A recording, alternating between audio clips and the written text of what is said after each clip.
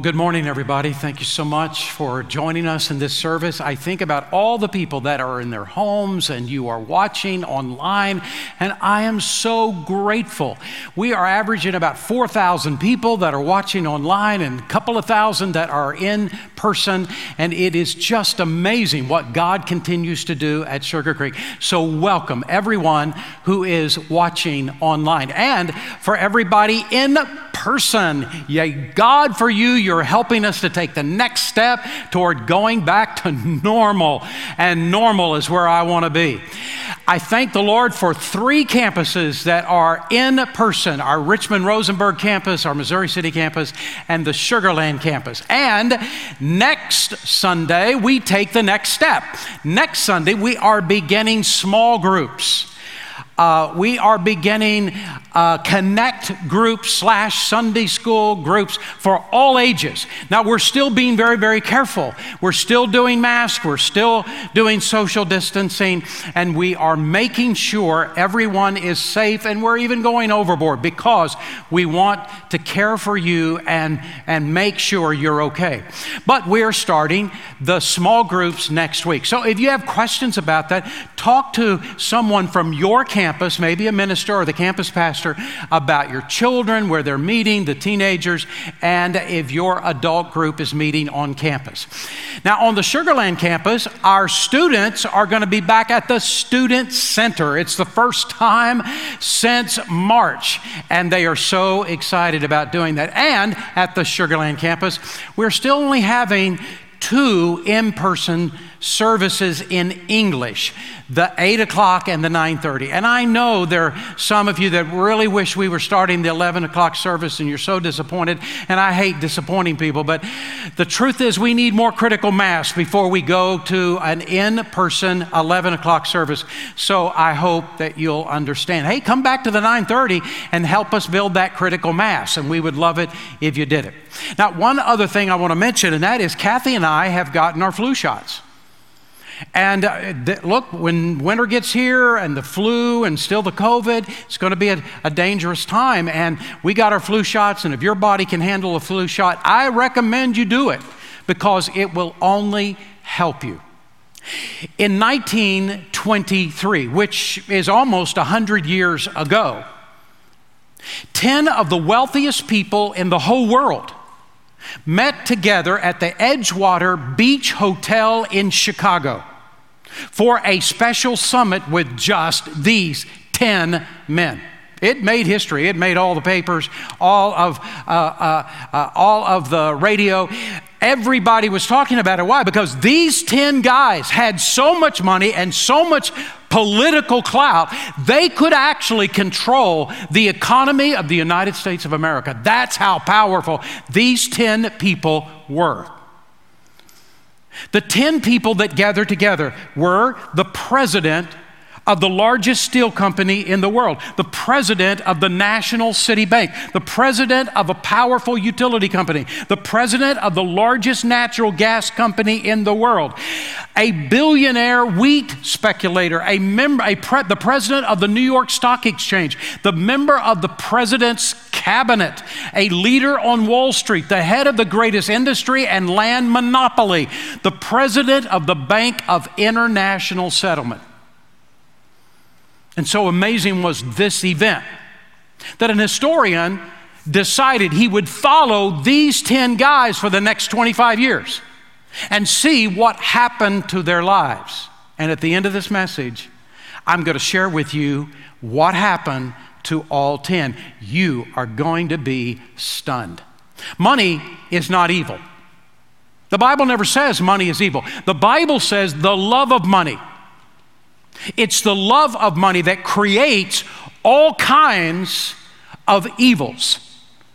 And it's the love of money that James is now going to deal with. In James chapter 5, verses 1 to 6, James is dealing with 2 topics. He's dealing with the subject of money, and he's dealing with the subject of injustice, because oftentimes the 2 go together. Oftentimes the wealthy perpetrates injustice upon other people's lives because they can't do one thing about it. And James is going to deal with that issue today.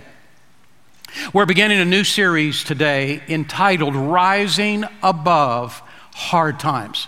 You remember at the beginning of 2020, we started verse by verse going through the book of James together. And for the first 6 months, that's exactly what we did.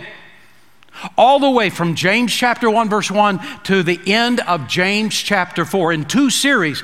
And what was shocking to all of us, amazing, is that it was obviously that God put this together, because every message that we went through was dealing with what we were facing with all the COVID issues. It was absolutely amazing, the bolstering that these passages gave to us as we walked through them.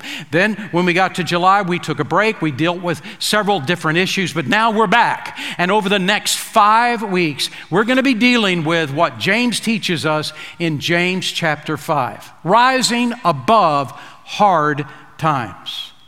And James is going to talk to us about the subject of justice and money today. In the New Testament times, there was no middle class. There were the rich and the poor.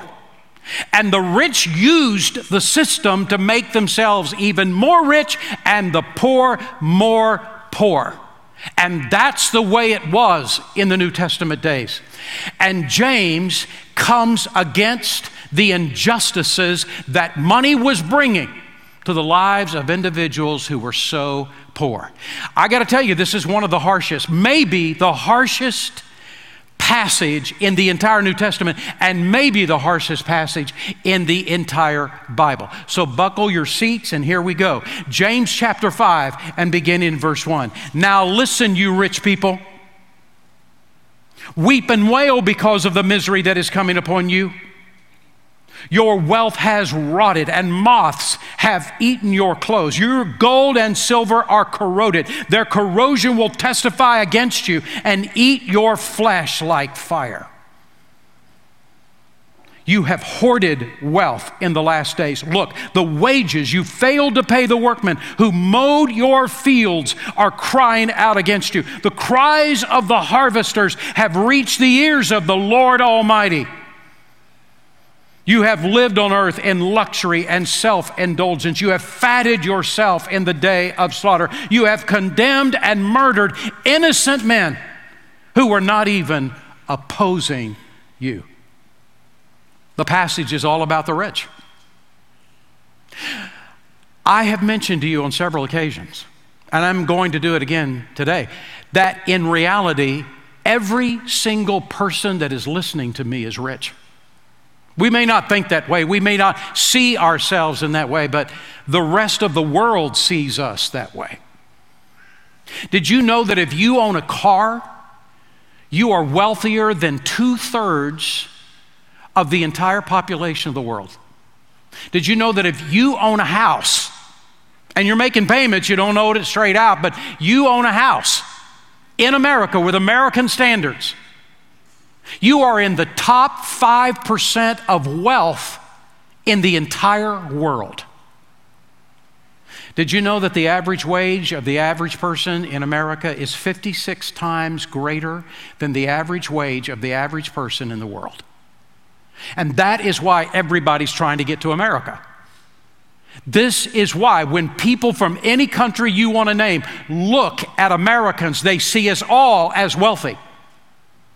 Because in world standards, all of us are. I make this mention because when we go into this passage of Scripture, we need to be seeing ourselves, not just thinking about somebody else who's got so much more money than us.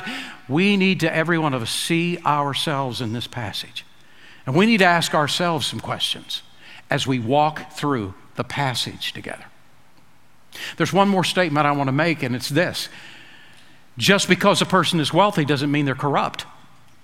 Sometimes we look at people who have tons and tons of money and they must be corrupt, but just because a person has billions of dollars, it doesn't mean they're corrupt. There are many people who have millions of dollars and billions of dollars who understand the great privilege that they have, and they are giving back to people and foundations that help people who are struggling and hurting and impoverished.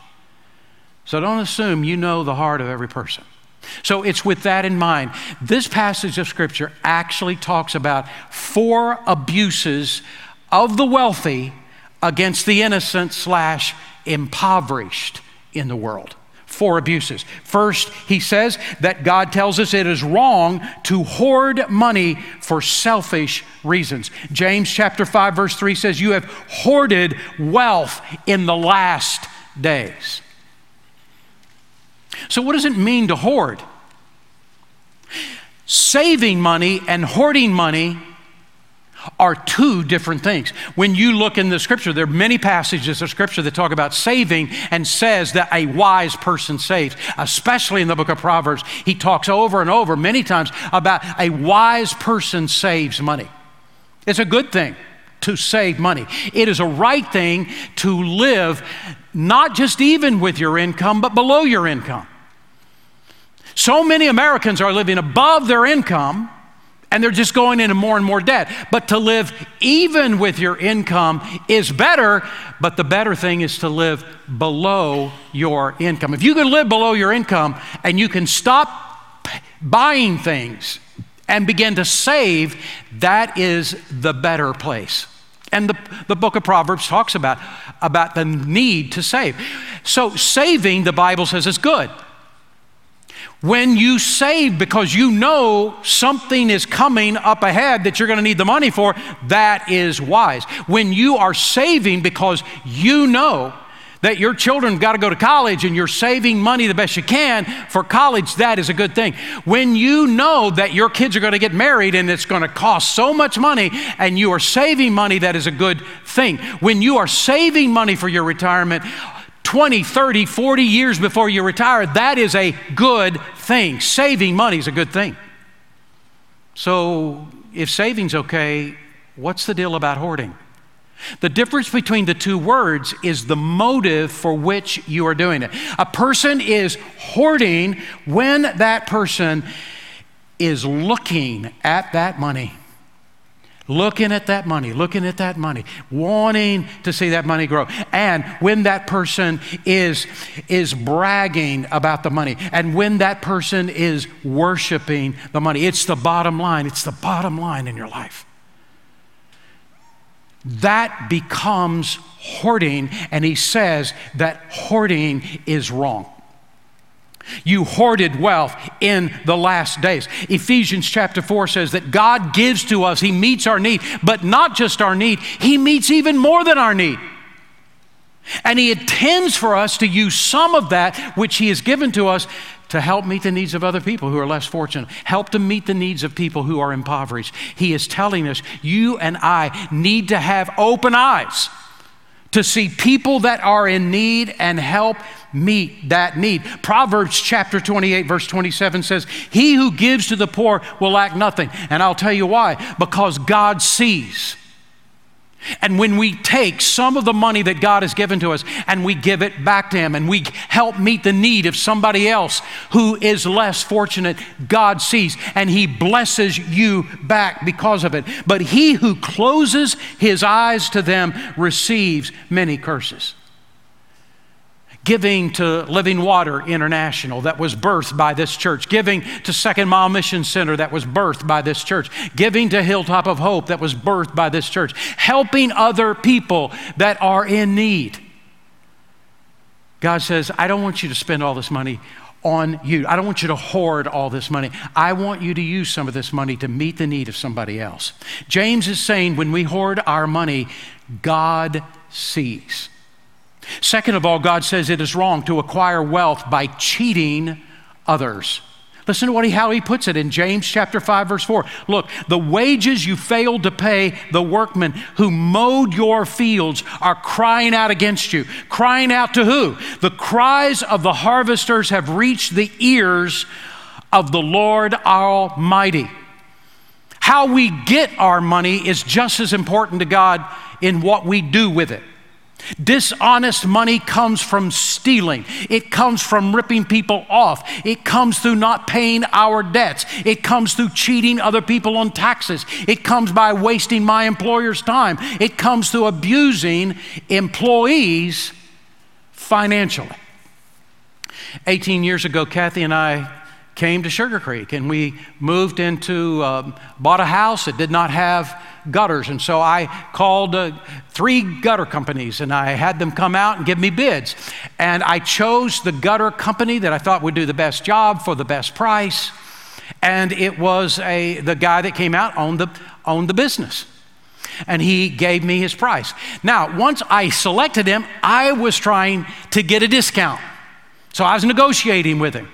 And you know what he did? He said, I will give you a discount. I will give you X amount of money.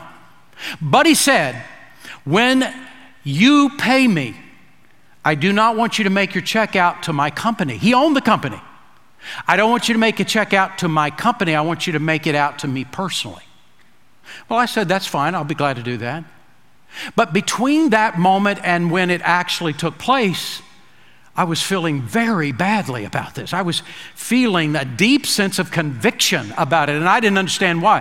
And I asked the Lord, what is this? What am I missing here? And I came to realize this guy wanted me to pay him and not his company because he wanted to avoid the taxes. So I called him, and I asked him, are you wanting me to write you out a check because you're wanting to avoid taxes? He said, yeah. And I said, then I got to tell you, I will pay you the original bid. He said, why? And I said, because I'm a Christ follower. And I'm not going to cheat the government. You see, I felt that even though I know the government will waste most of it, that's not my liability. My responsibility is to be honest. James is saying, being honest, not cheating somebody else, not paying, when you don't pay what you owe, you're cheating somebody else. And it's wrong before God.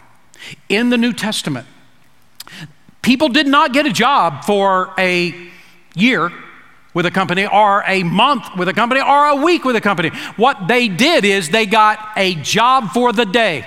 And these guys that would go into the marketplace in a little town that they were living in, and some guy that had a field that was a wealthy guy, he would come in and he would pay and pick out different people to be workers, and he would pay them. And when he paid them, it was just for the day. They'd go out in the field, they would work hard, they would do their best. And at the end of the day, for some of them, he said, I didn't like the way you work. I'm not paying you anything. But they worked hard. They did right. But he was cheating them, and there was nothing they could do about it. There were no labor unions. There were no laws that protected them. And there wasn't one thing they could do. And James is saying that is exactly what is happening. And behold, the pay of the laborers who mowed your fields, and which has been withheld by you, cries out against you. Every single one of us, every one of us, need to step back and look at our lives. Am I cheating somebody? Am I doing wrong with how I am making my money, how I am paying out my money? Am I doing wrong? You hire somebody to renovate your kitchen, and you agree on a price, and they renovate your kitchen, and you nitpick it to death, and you say, I'm not going to pay you for that renovation. You see, that example is a real example, because I was talking to a guy 3 months ago, and it is exactly what happened to him. And the woman said, I am not paying you what I agreed to pay you. I don't like the work you did. It took him 2 years to finally get that money. And he threatened a lawsuit, and finally she gave the money. And that is exactly what James is talking about here. If we cheat somebody else, God sees. There's a third thing he says. God says it's wrong when we spend our money only with ourselves in mind. It is not wrong to make money and to buy things you need and buy food and clothes and cars and television sets and whatever. It's not wrong to do that. That is why we go to work. That's why we do it. We are taking care of our family and meeting our needs. It's not wrong to buy a new car, a new house, or furniture, or other things. It's not wrong to do that. What is wrong is when we spend all of our money just on ourselves. One of the greatest temptations of life is to spend our money just on ourselves. And this is what James is saying in James chapter 5, verse 5. You have lived on earth in luxury and self-indulgence. There is a difference between a window and a mirror. And you're saying this is very obvious, but both of them are glass. And both of them start out the same. A window, you can see through it, and you can see other people outside your house and cars that go by. You can see others. But if you take that piece of glass and you put a thin layer of silver on the glass, it becomes reflective, and now all you can see is you. And the point is simply this: all it takes to stop seeing others and see yourself is just a little bit of silver. And it changes who you are. God tells us we have a responsibility to care for others. In Proverbs chapter 19 and verse 17, if you help the poor, you are lending to the Lord, and He will repay you. When we are not helping others, when everything goes for ourselves, James is telling us in this passage, God sees. We're wrong, and God sees. Here's the fourth thing he says. God says that it is wrong to use our money to buy negative influence. James chapter 5, verse 6. You have condemned and murdered innocent men, and they weren't even opposing you. How in the world could they condemn and murder innocent people and get away with it? Because they had paid off judges. They paid off politicians. And they knew that no matter what happened, it would always be ruled in their favor because they had bought that influence. But James says, God sees. Maybe you're thinking to yourself, but Pastor, that's how life works in the real world. But I'm going to tell you, in the real world, God sees. And God says to us, either it's going to be in the here and now or the hereafter, but I see, and I'm going to deal with this in your life. You look at the four things that James has said in this passage, and it is the overarching principle of injustice. And God says Christ followers are to be people of justice. And why? Why is justice to matter so much to us? Because our God is a just God. He has said to us, I want you to be like me. And God is a just God. Listen to what he says in Psalm 89, verse 14. Righteousness and justice are the foundation of he's talking about God, of your throne. Righteousness and justice, love and faithfulness go before you. In Jeremiah chapter 9, verse 24, but let him who boasts boast about this, that he understands and knows me. It's God speaking. That I am the Lord who exercises kindness, justice, and righteousness on earth. For in these I delight, declares the Lord. Righteousness and justice. You see, in both of these passages, those two words went together side by side of each other. Did you know that 125 times in the Bible, in the Old Testament, not the Bible, just the Old Testament, 125 times it talks about the justice of God. And 1/3 of those references include righteousness right next to justice. Why? The truth is, both righteousness and justice in the Hebrew language comes from the same root word. And what it is saying is that when you do the right thing, when you do what you know God would do, you are acting justly in the eyes of God. If you define justice the way the culture defines justice, you're going to be wrong a whole lot of the time. But if you take the Word of God, Christ followers who get their morals from the Word of God will always align themselves with the righteousness of God. It was in the 1850s that churches in the North, in the 1850s, that churches in the North and Christians and pastors stood up and preached against slavery. week after week dealt with the issue of slavery, that slavery was wrong. And over the course of the 1950s, that whole decade, it changed the attitude of America. Why? Because most of America were Christ followers. And they were hearing what God's word said about slavery, about how to treat other people and the injustices, and their hearts turned and began to model the word of God. And that is the end result, became the abolition of slavery. It was in the 1960s, 100 years later, in the 1960s, that churches and pastors in the North and the South, white churches and black churches, began to talk about the Jim Crow laws and began to talk about what was wrong in America and how black people were being treated in America and the injustices that turned the tide in America with the civil rights movement. When the civil rights movement began and pastors began to talk about this is right, we have been treating people wrong, it turned the tide in America. You won't read that in any of your history books. But what turned the tide in America were the churches. Why? Because part of the heritage of being a Christ follower is treating people right. It is being just and being kind. Righteousness, justice is who we are to be.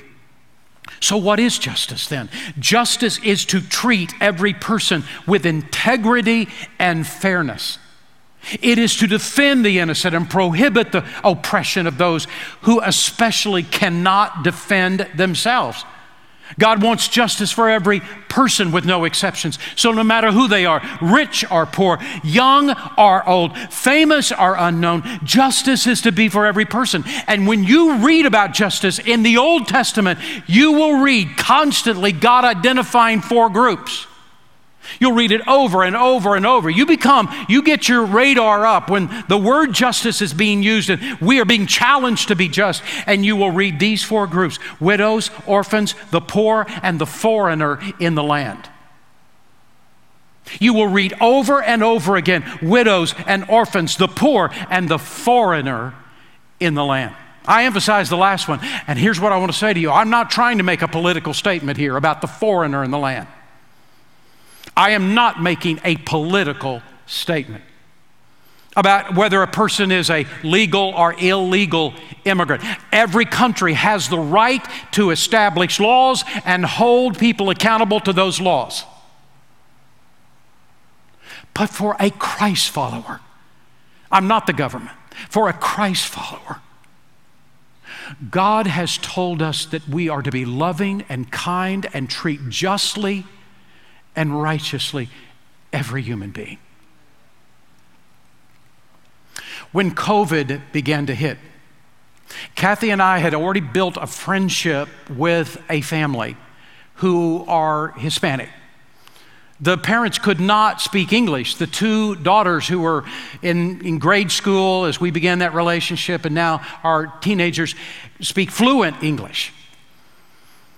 We didn't build a deep friendship because they couldn't speak English. We can't speak Spanish, but at least we talked a little bit. And when COVID hit, Kathy and I felt so convicted in our hearts. We've got to help this family. I began hiring him for odd jobs I didn't even need done, so he could make money because they were struggling. Every single week we went shopping for them. We bought food for the family every single week. We gave them food every week. We had them do odd jobs. Both of them are hard workers. I know, good people, hard workers. And every single week we kept trying to think of ways in which we could keep their sense of honor and still make sure that they had enough money to make ends meet. And we did that all the way from March until the end of the summer. And at the end of the summer, it was obvious they were doing okay. They were doing better. And we asked them, and they said, "We're doing great." And we stopped giving because they didn't need it. Now, were they legal immigrants are illegal immigrants? I don't have the slightest idea. But here's what I do know. They're human beings. And they were in need. And God expects us to care for each other, to treat each other with fairness and integrity. Proverbs chapter 31 verse 9 says this, open your mouth, judge righteously and defend the rights of the afflicted and the needy. In other words, we're not just to give, we're to open our mouths and defend the rights of those who are unable to defend themselves. In Micah chapter 6, verse 6 and 7, Micah says, what does God expect from me? Does God want more sacrifices? Does God want me to be more religious? And then he answers the question in verse 8, in Micah chapter 6, verse 8, God has shown you, O man, what is good. And what does the Lord require of you? To act justly, to love mercy, and to walk humbly with your God. Who do you know? Who in your life has no one to defend them? Who in your life is being mistreated? Who in your life are you to act justly with, and you are to love mercy with, and you are to walk humbly with your God? Who is it God is using this message to touch your heart about? 10 men met in 1923 at the Edgewater Beach Hotel in Chicago. 10 of the wealthiest people in the entire world. What happened to them? Well, according to the story that followed their life, the president of the steel company died bankrupt, and he lived his last 5 years on borrowed money. The president of the National City Bank retired a lonely and miserable recluse. The president of the utility company died a fugitive from justice. He was bankrupt in a foreign country. The president of a large natural gas company died bankrupt. The president of the New York Stock Exchange spent most of his last years of his life in prison. The presidential cabinet member was pardoned from prison so that he could die at home. The wealthy wheat speculator died bankrupt. The Wall Street leader died of suicide. The head of the monopoly of land and industry died of suicide. The president of the Bank of International Settlement died of suicide.